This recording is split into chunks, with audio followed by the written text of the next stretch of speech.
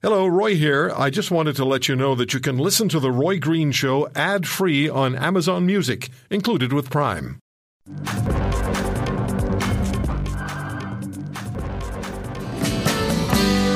Wasting away again in Margaritaville,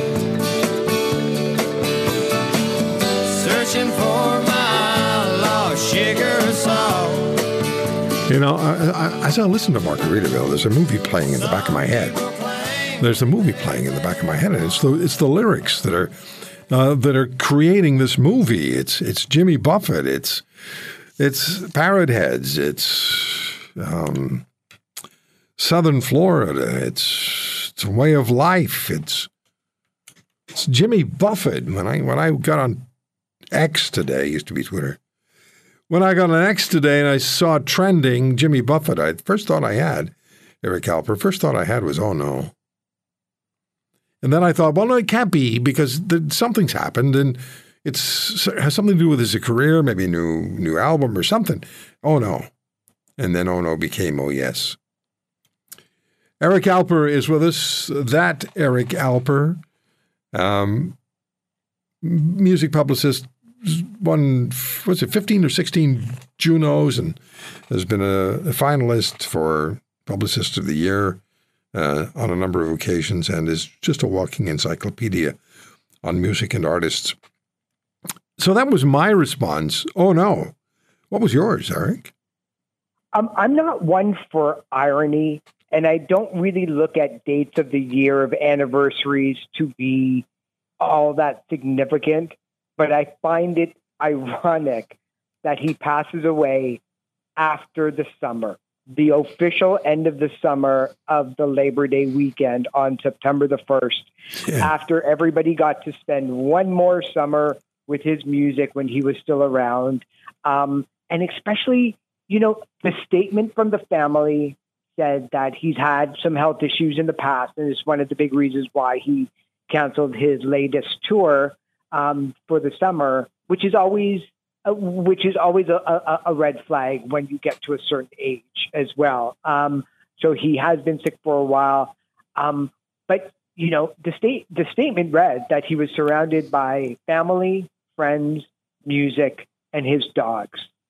And is there a better way to go? No, absolutely not. Perfect.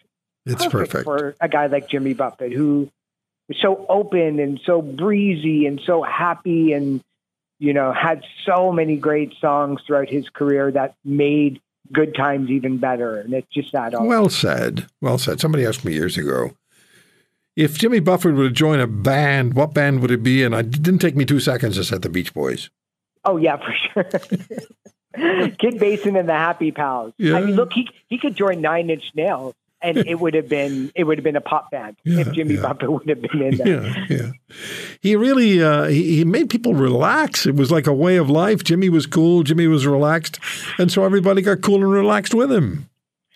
Yeah, especially you that era of music of the 1970s with the Captain and Tennille and Doobie Brothers and Dan Hill and Jimmy. They sold a lot of records, but fell out of favor very, very quickly with the holier-than-thou music critics who wanted Iggy Pop, and they wanted Kiss, and they wanted real music. But in the last 15 or 20 years, there seems to be very much a resurgence. There's specialty channel devoted to Margaritaville. There's definitely more and more people that are listening to his music because it doesn't go away. Off air, you were telling me that you had his first album, and I kind of joked like, you were one of the few that actually bought it because he got dropped after that first album and didn't really break until a couple of years later. But now that music is available all the time. So Jimmy Buffett is probably bigger now before his passing than he might have been 15 or 20 years ago, simply because all the videos, all the songs, all the album, it's all there for people. I was programming a radio station in Montreal. I was just a kid. I had a job way beyond my age. But it was heavy-duty, hard, heavy rock. And so I knew my way around that music, and so I guess I was suited for it. And then this album appears, and some guy by the name of Jimmy Buffett. I looked at the cover, and I thought, oh, we're not playing that. But, you know, obligatorily have a listen. And I heard Come Monday. And Eric, I played it. I played it again. And then I played it again. And I'm not playing this on the air, but I'm taking it home. That's great. That's the power of the DJ works in very many ways. What's amazing about it is that during that time too, when that first album dropped and it didn't sell, it didn't even break into the Billboard album chart.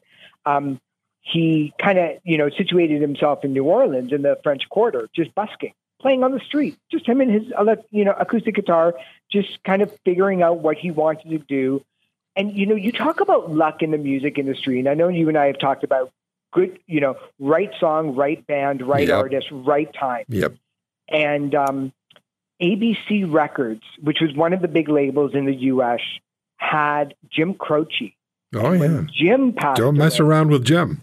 right, and Bad Leroy Brown and all of his hits. Jim died unexpectedly in an accident. And the label then took a look at Jimmy and said, "You are our new singer-songwriter. Oh, no kidding. Going to be the guy." Yeah, pumping all the money and promotion into it. Wow, that's quite the story. He also Jimmy Buffett had quite a connection to Canada, particularly Newfoundland and Nova Scotia, because he had family there. And I heard on a newscast earlier today, I didn't know that he would quite often go to Newfoundland and just play sort of local concerts there, just because he had family in the Atlantic provinces. Yeah. His dad, when his dad was a sailor, he ended up, taking, it's kind of like write what you know, and he used to, listen to those stories that his dad used to say, and that's where he ended up, with a white sports quote, and like changes in latitude and changes in attitude, and all of those amazing singles were kind of based on. Even his novels, like A Salty Piece of Land, which I'm looking at from like early 2000s, it's all sailor, it's all ocean, it's all water, it's all breeze. Of course, he kind of took away the rough edges of being a sailor away from your family and all of that. But that rainbow style of being on the sea and relaxing and being at one with the earth, he was very much like that. And look, we haven't even talked about the fact that he was a billionaire by the time that he passed away, using Margaritaville as, the brand and the stepping stone to not only bars and restaurants, but to senior compounds around Florida. It was the perfect lifestyle. He lived a perfect lifestyle for what he was selling too. Yeah. Have a listen to this, Eric. Up. All of the faces and all of the places, wondering where they all disappeared. I didn't ponder the question too long. I was hungry and went out for a bite. Ran into a chum with a bottle of rum, and we wound up drinking all night. That's Bruce Springsteen light. Isn't it? I mean, the lyric lines, man, it's the same thing, It's yeah. Bruce Springsteen came from Miami. Oh, I didn't know that. Hey, listen, is this music going to survive?